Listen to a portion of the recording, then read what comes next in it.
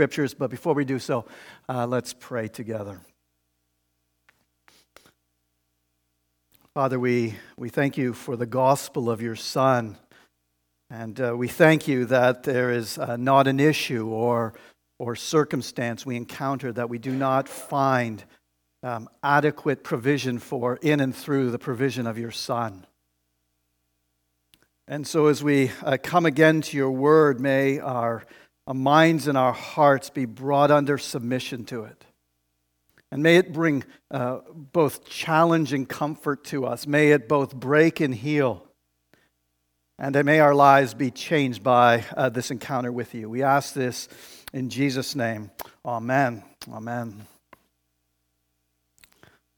So we're in the midst of a series of messages in which we're considering this whole theme of anxiety. We're looking at different expressions and different causes of anxiety, and we're also considering how the person and message of Jesus brings help and hope and healing to this whole area of life. As we said repeatedly, Jesus has much to say about our mental well-being, and we believe that his gospel is the very best solution to dealing with the anxieties and the worries, the troubles and concerns that we face. And admittedly, this series has been a bit more thematic and topical than our usual preaching here at Redeemer.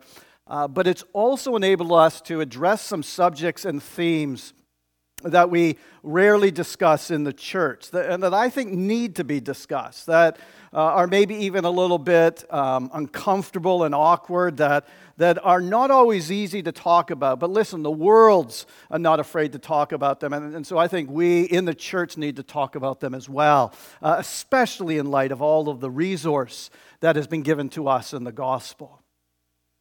And so this morning we're going to talk about the important issue of appearance and body image.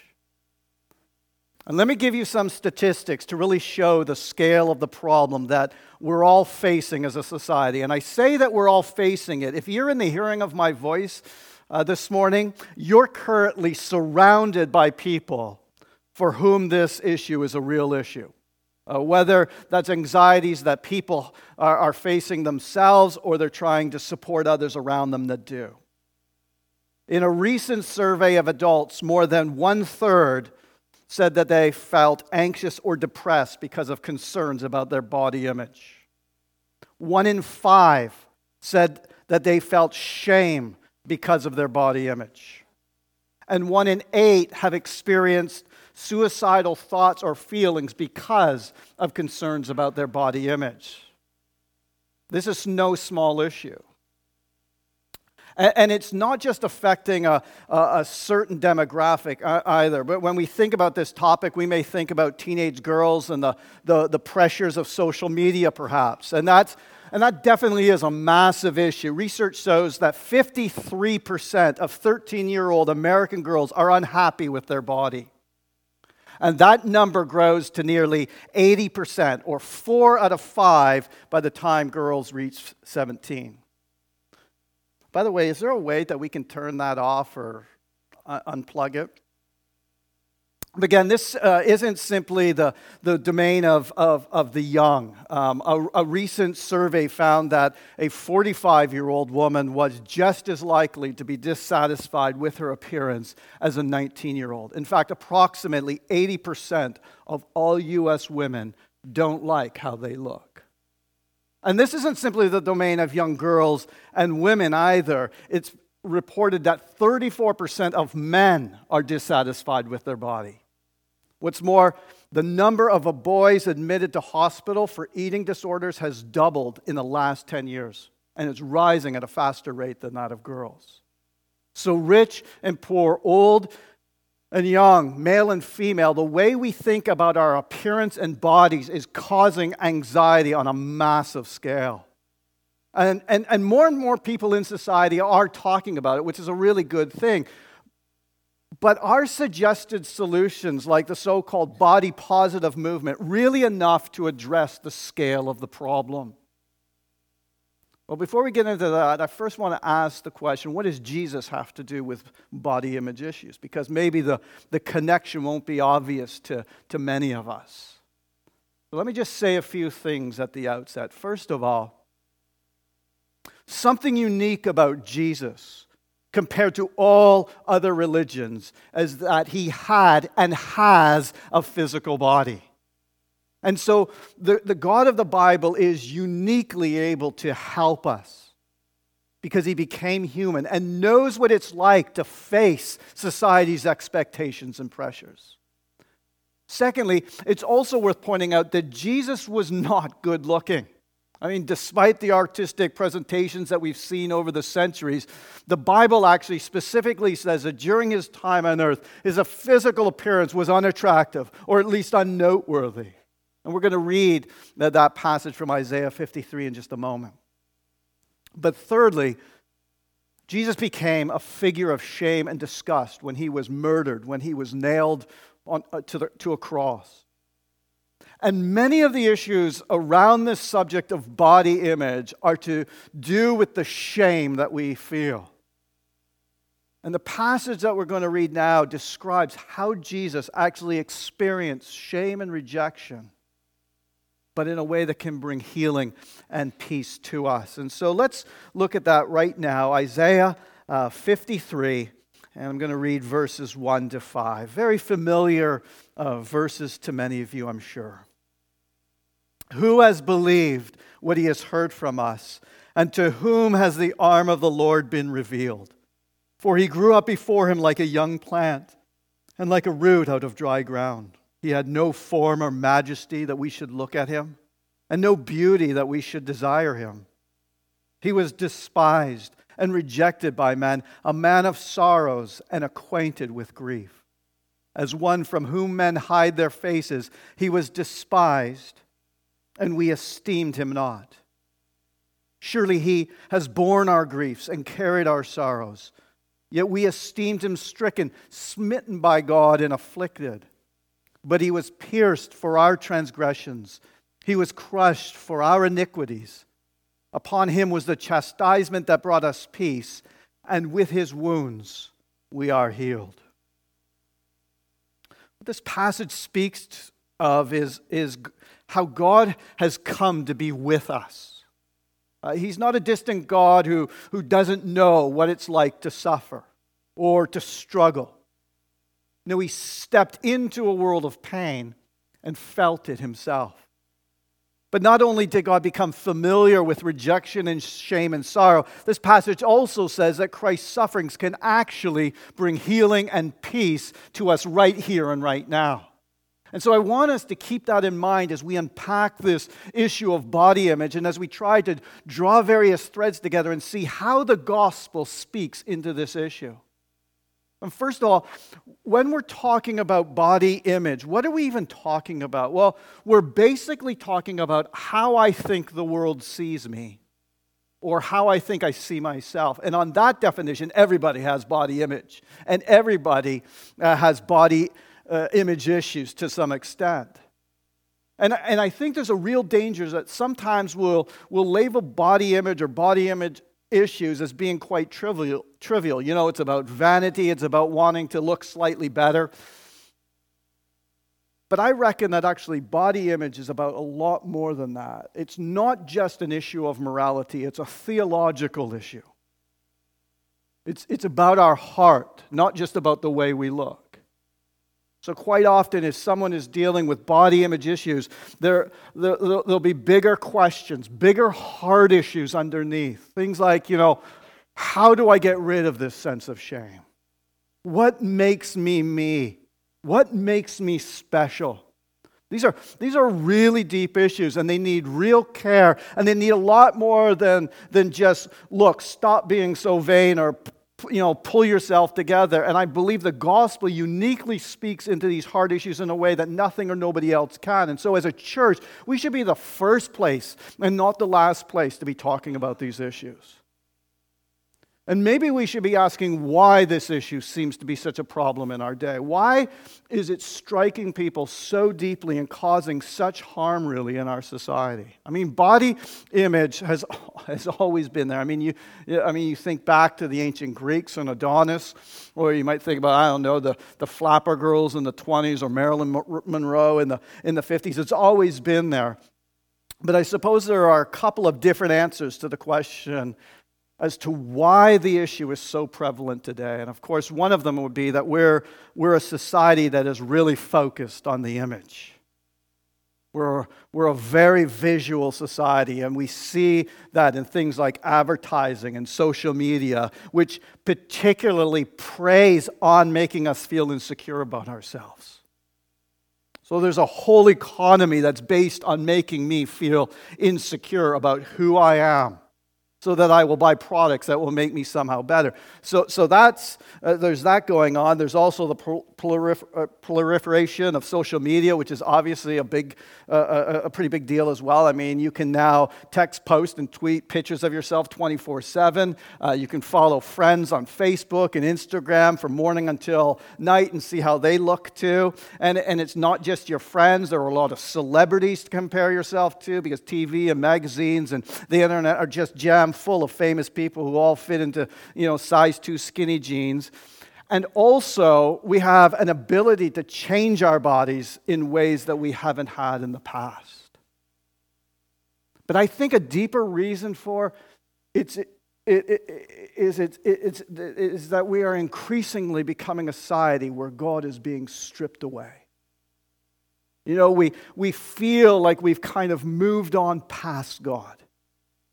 And if you take God out of the equation, the God who gives us our identity, what then happens to that identity? Well, you've got to build it somewhere else. And so our body becomes sort of the ground where we build that. If you think how much kids love building with Lego, adding things on and taking things off. And that's exactly what we're doing with our bodies as well. But on the very deepest level, though, we have been created to reflect the image of God. That's who we are. So there's something in us that reflects, that is made to reflect. And if we don't reflect God, we're going to reflect something else. So ever since the fall, we're not reflecting God the way we were designed to. We're reflecting the world instead. And there are lots of different kinds of created images that are coming at us from all sorts of directions that we're reflecting. And these are changing all the time, and so our sense of identity is very weak. It goes up and down with the trends. And so instead of our body image sort of flowing out of who we know we are, in a sense, we're starting then without God, and we're starting to build our identity on our body and building our reality around that body image. And it's a tower that's just going to completely topple down on all of us. And I think society is feeling that. We're feeling the symptoms of that. We're constantly comparing ourselves to one another, wondering, whether we look good enough. And along with the questions and doubts that come, there also come a lot of other things too, diets and laxatives and eating disorders, compulsive exercise, obsessive second-guessing about how you look and what you are wearing. We feel so much pressure. And so I guess what we've seen in society, particularly in the last few years, is a response. I guess what we would class as body positivity. In other words, seeing that there is all this pressure on people, seeing that people are struggling with these feelings and this sense of identity, struggling to know who they are, and the pressure that they feel from society, a response to that has been, well, let's just be positive about who we are. And accepting and even loving of ourselves. Just love yourself. That's one of the messages we're told. And I guess there's some good in that. We want people to be positive about themselves rather than negative, especially as Christians. We believe we're made in the image of God. So there's tremendously positive things about that. But That approach to the problem that we're talking about, where we're just saying, well, let's just be positive and just accept ourselves as we are and even love ourselves, how do we respond to that? How, as Christians, do we respond to it? How should we think about it, especially in light of the gospel? Well, a couple of things I think are worth mentioning. And first of all, our culture is very interesting because we've actually got kind of a schizophrenic view of the body. On the one hand, we're saying my body is all that I am. It's the most important thing about me. So if my body looks good, then I am good. I am worth something because I look a certain way. But on the other hand, at the same time, our culture is saying the very opposite. It's saying my body is disposable. It's not really the real me. So therefore, I can sleep with whomever I want, or I can change myself all the time. What do I do with my body doesn't make a difference. But the gospel says something very different. The gospel has a holistic view of a person. So body, soul, and mind all interconnected. And that is absolutely vital. And so one of the limitations of the body positive movement is we're saying, look, your body is positive, which certainly the gospel says in no uncertain terms, but we're essentially stopping there. And we're saying still, you're just your body. This is still the only arena that you're working in. And the gospel says, no, everything is interconnected. So your mental health, your emotional health, your spiritual health, your physical health, these are all together and they can't be split up in different ways. And that's really important for us to understand. So the body positivity movement doesn't go far enough. It doesn't go as far as the gospel does. In fact, the gospel has a really high view of the body. It has one of the highest views of the body anywhere. Traditionally, throughout history, people have talked about either the body is the most important thing and the soul is kind of wishy-washy, or the soul is really important. This is the kind of pure self, and the body is, this disposable shell. But in the gospel, our bodies are going to be redeemed too. They too will be remade. Because Christ was physically raised, we're going to be physically raised as well. And so what we do with our bodies really, really, really matters. But that's not all. The gospel also reminds us that our identity is given to us by the Lord, who is outside of us. And again, that's very different from trying to create an identity that's all about my body that I try to make for myself. I'm given an identity, whereas the body positivity is all about trying to put it together, to make it in different ways, which means that every time that there's a different cultural trend, whether it's for thinness or whether it's for fitness or whatever, I'm rocked by that, by some trend. So body positivity, absolutely. The gospel is really body positive. But it's got to be grounded in something that's more than just a vague sense of, I'm a lovely person. And I guess another thing to say as well is that with body positivity, there's this idea that we look within, we discover ourselves, because the real me, the real Daryl is inside somewhere. And again, the gospel doesn't say that. The gospel says, no, your identity is given to you from the Lord who is outside of you. And something very interesting happens to us when we start looking inside of ourselves. Because I'm looking and I'm looking and I'm looking, and I'm like an onion, and I peel all the layers and there's nothing there. Or worse, what I find is that it is not a prince. No, it's a frog, and a really ugly frog there. It's a heart that is beating with selfishness and all kinds of terrible and ugly things that I don't want to bring out into public view. Now, if that's what I discover when I'm expecting to find my inner prince or princess, I'm in a whole world of trouble. And then, of course, I'm going to look to the exterior to try to patch up the interior. And so body positivity, I don't think, deals with that side of ourselves. What do you do with sin? What do you do with fallenness? What do you do with your mess? Who do you go to? Because if you're expecting something beautiful and you don't find it, then you're left feeling, well, look, there's something wrong with me. In preparing for this morning, I came across a really powerful testimony of a woman who has dealt at times throughout her life with a serious eating disorder. And I think maybe a lot of people imagine that eating disorders are all to do with simply wanting to be thinner and wanting to have the perfect body and that sort of thing. But I found this woman's testimony really helpful. Her insightful analysis of the issue of body image, and not being just this simple linear thing that it's linked to dieting and how you look, but actually it's a control thing that goes right into the heart of how you're looking to manage your life, who you're answerable to, all sorts of questions like that. And this woman talks about her experience upon reaching puberty, and as her body began to change, she also began to face many questions and challenges and pressures and experience that are not all that unusual for that age. And she says this, and let me quote her at some length because I think it's worth it. What all this added up to was a little girl who was a sprawling, weeping mess. I felt like I was a horrible spill, like a horrible red wine-colored spill on white carpet, and I wanted to mop myself up. And the spill was me internally and externally as well. It was all of the different sorts of questions that I had. It wasn't looking in a mirror and thinking, I feel like I'm fat, in the sense of I want to be in a smaller dress size, I want better skin, I want to look better.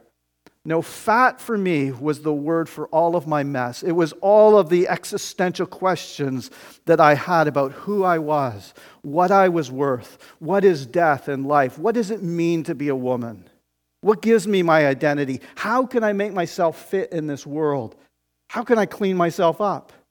And my body was just the reflection on the outside of what was happening inside. This mess, these questions that nobody could answer, where I couldn't find what it was that made me me. And telling myself that I was a lovely person didn't seem to make any difference because I didn't feel like I was. And so as my body started spilling out in puberty, I felt like inside I was too. And the word for that mess, it seemed to me, was fat. And if I could reduce that mess on the outside, then I can also take charge of all of the worries on the inside. So if I could make my body smaller, then that was a way of making life simple and reducing these 101 questions to just one question. And that question was, can I lose weight? Can I be thinner? And I could do that. I couldn't answer what it was that gave me worth. I couldn't answer these things about life, but I could control my body. And that is one of the lures, I guess, of body image. In a world where everything seems to be so uncertain. Look at what's going on. We're looking at, all of this current election cycle and a nose-diving stock market and the threat of the coronavirus and all the rest. 101 things that are out of our control. One thing I can control is my body. So that can be the lure of eating disorders and exercise addictions and all manner of things. It's this thing that gives us a sense of control and gives us a sense of identity and gives us a sense of self-worth. And the reality is that as Christians, we can fall into these faulty thought patterns too. We're not immune to it. Yeah, we can understand the gospel, but we can also feel like it is true for other people, but not really true for us. Grace is offered and other people can receive it, but I guess we can have, almost at the same time, we can have both too low a view of ourselves and too high. So in one sense, we feel, I don't need it. I can fix myself. I can be good enough for myself. And in the other sense, I feel too bad. I feel, well, this can't be for me with my heart and the way I am. And this, I guess, is the point where we need to settle the question for ourselves. Is this grace for me too? Is it true for me too? Are you who you say you are? Are you actually like the God I read about in, say, the book of Revelation? So with Jesus who's described, as both a lion and as a lamb. The idea of a Lord who is a lion, roaring and terrible and beautiful and in control. So I don't need to try and take charge of my life. This world is not out of control. It's not something that I need to try and dominate by myself. But equally, a Lord who's described as a lamb who's been slain, a lamb that dies. So a lamb that is disfigured and is crucified so that I don't need to crucify myself. I don't need to bear in my own body, my own sin, my own mess to redeem myself. He has done it for me. This lion willingly becomes a lamb who is broken, who understands what it is to feel that you are nothing. To feel that, you are exposed, and yet he stands with you. He's this lion that you can trust and this lamb who walks with you, who sees me as I am and offers himself. Not a system of rules that I have to keep, not a try and pull up your own socks, because body image issues and eating disorders and exercise addictions and all of these different things are all about trying to pull up your own socks. We don't need to hear, try and do a bit better. What we need to hear is, you cannot do this yourself. I'll do it for you. And you don't know who you are, but I know who you are. And I will lead you in that. Walk with me. And that is the beginning of the road to gospel recovery. Not an instant one necessarily, but one that begins with the sense of, I am bought by Jesus, and my body is worth something, and I am worth something. I am redeemed. I'm redeemed by him. Scripture often uses the picture of a bride. It describes us that we're like a new bride. We are loved and cherished, loved by the Father, cherished by the Son. And wow, isn't that an amazing thing, amazing picture? But quite often, I think sometimes we want to tie things up a little too neatly in the Christian life. One of the things that we're told about is that a Christian, in the Christian life, there is a before and there's an after. I am not a Christian, and I have all of these kinds of insecurities and weaknesses and sins or whatever it is, and then I met Jesus and boom, those things were gone instantly overnight. And the fact of the matter is that is simply not always our experience with a lot of the issues that we struggle with in life. Mental health, just as with physical health. If I injure my leg running, for instance, I may well walk with a limp for the rest of my life. If I have heart issues, insecurities that are there, problems with my mental health, when I meet Jesus, absolutely he changes me because I am that bride. But does that mean that everything is different overnight? Not necessarily. But I'm working it out. I'm part of getting to know Jesus is that we're working it out here and now in this world. And so the analogy of a bride, I think, is a quite helpful one, because in some ways it's like the fairy tales with a happy ending. I'm a pauper who becomes a princess. And I meet Jesus and I marry this prince. And he says, you used to be this. You used to be this person who was, covered in rags and dirty and filthy, but you've become mine. I give you my name. Everything that I have becomes yours, and you're now clothed in me. But what will that princess feel like? One day she's a pauper, the next day she's a princess. She is a princess. She is, genuinely changed. But will she feel like that all the time? Well, no, because the mindset of the pauper lives on, doesn't it? And it's the same way with the Christian. So you could say, well, isn't it lovely? I got to meet Jesus. Now I wake up every morning, I look at myself in the mirror, I go, looking good. Jesus loves you, and I'm going to go out and take on the world. But that is not always my heart. So often my heart is it's a factory that wakes up and says, you're rubbish. It's a factory that needs to fight for my faith. It needs to be reminded that Jesus is Lord, reminded that Jesus loves me every single day. And although the shape of some of the battles that I face may change, the heart issues that underpin those, some of those heart issues, I think I'm going to be dealing with from now until the new creation. I mean, if you think about the whole Christian story, there's a cross and then there's resurrection. There's darkness, and then at the end of it, that's what is when the light comes into the story. And in some sense, our life reflects that. There's darkness and there's suffering now. We are not yet the people that we're meant to be. Yes, Jesus is in us. Yes, He can work miracles. And we see that physically and we see that mentally. God can change people, and sometimes He does. But He doesn't necessarily do it for everybody. And that needs to be part of our theology, so that I then don't assume that if I'm still struggling with some issue as a Christian, whatever the issue may be, that I'm somehow outside the kingdom and Jesus somehow hasn't done His job. That is not the case. You know, you read in Scripture that all of creation is right now groaning until Jesus returns.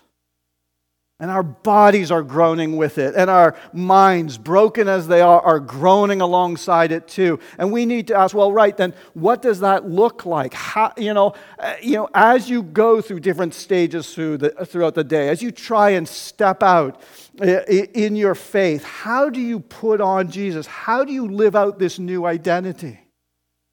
How do you remind yourself every day of who you are? How do you keep going to the cross? Not just at the point when you were converted, when you turn to Jesus, but every day. Because that's a secret, isn't it? You go back to Jesus every single day. Because I need Jesus as much this morning and today and right now as I did when I first came to Him. I need Him just as much. And His grace is as much for me now as it was yesterday and the day before or after. And that's great news, because every day I've got a faulty self-image and I've got faulty ways of thinking, and I'm broken and I'm messed up and all of these things. But every day the cross is there for me. Jesus is there for me. But I need to fight for it, and we need to, we've got to fight for it.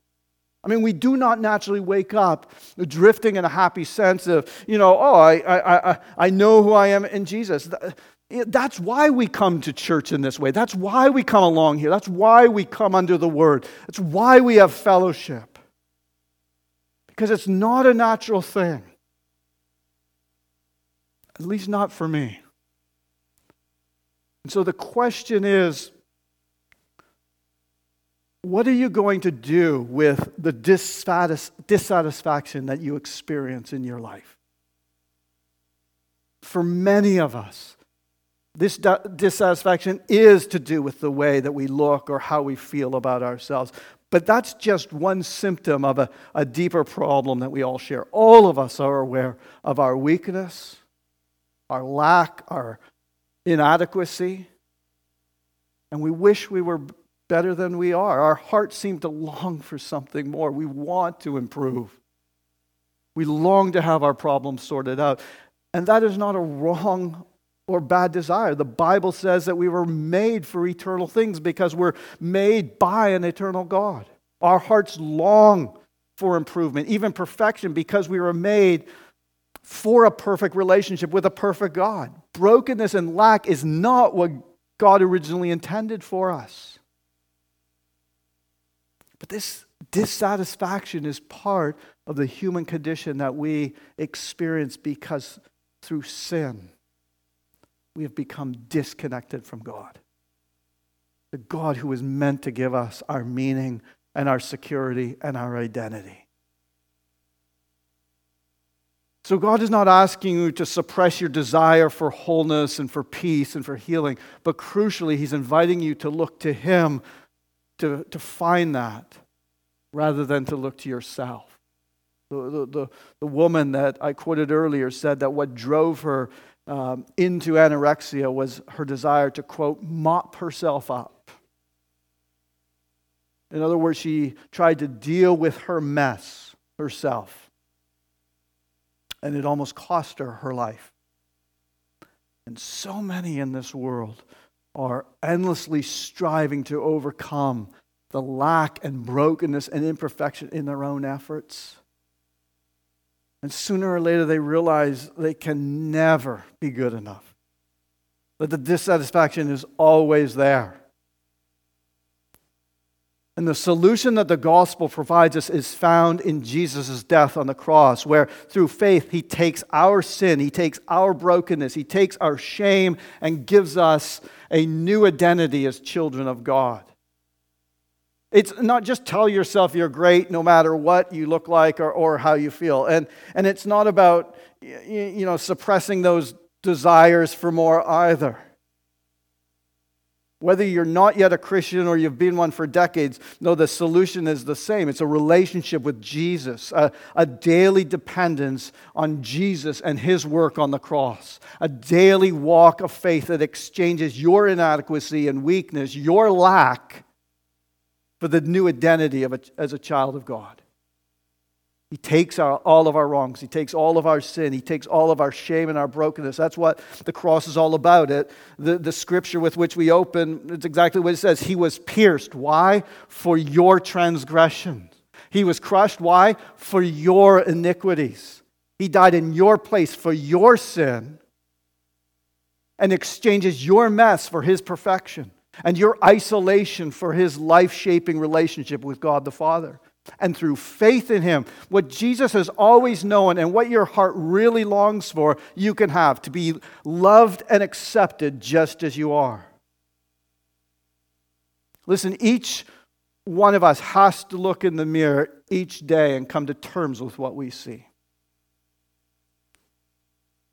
But if you're a Christian, let me tell you what you see.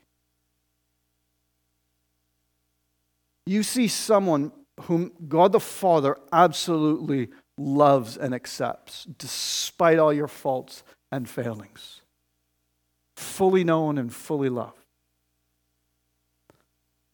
You see someone whom Jesus cherished enough to die for, to take your sin and to take your shame so that you can be forgiven and freed from that endless cycle of striving.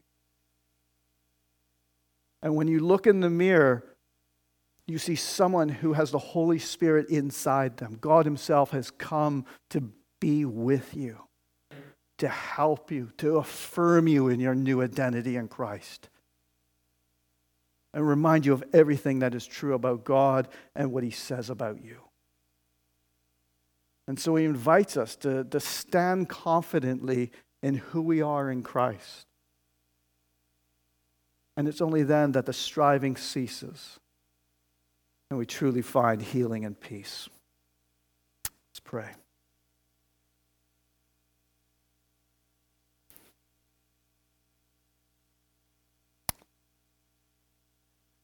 Father, we thank You that through Your Son, through the work and the person of the Lord Jesus Christ, You have given us a new identity. We live in a world and we experience the culture and the pressures of our day to define our own identities, to declare our own value and worth.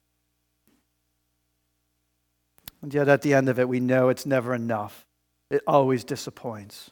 There's always a need to hide who we truly are. And this glorious gospel then comes to us and it declares a God who knows us exactly as we are, knows us to the depth of our being.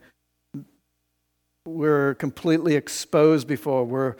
We're naked before, and yet we can live in this place of being naked and yet not ashamed. We pray that even as we come to this table now, You would impress that truth upon us to the extent of Your love for us.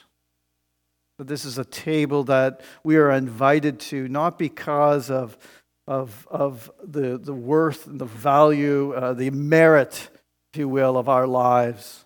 There's none of us that come to this table this morning having merited Your pleasure, merited Your love, merited Your favor. We come as those who have been taken and once were paupers, and we've been made princes and princesses. We've been made children of the living God.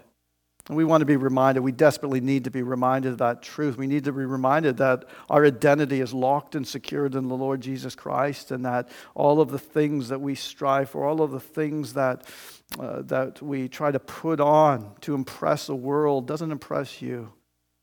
But because we are in Christ, we are the beloved of God. Confirm and affirm that in our lives this morning as we come in celebration around this table. And we pray this all in Jesus' name. Amen.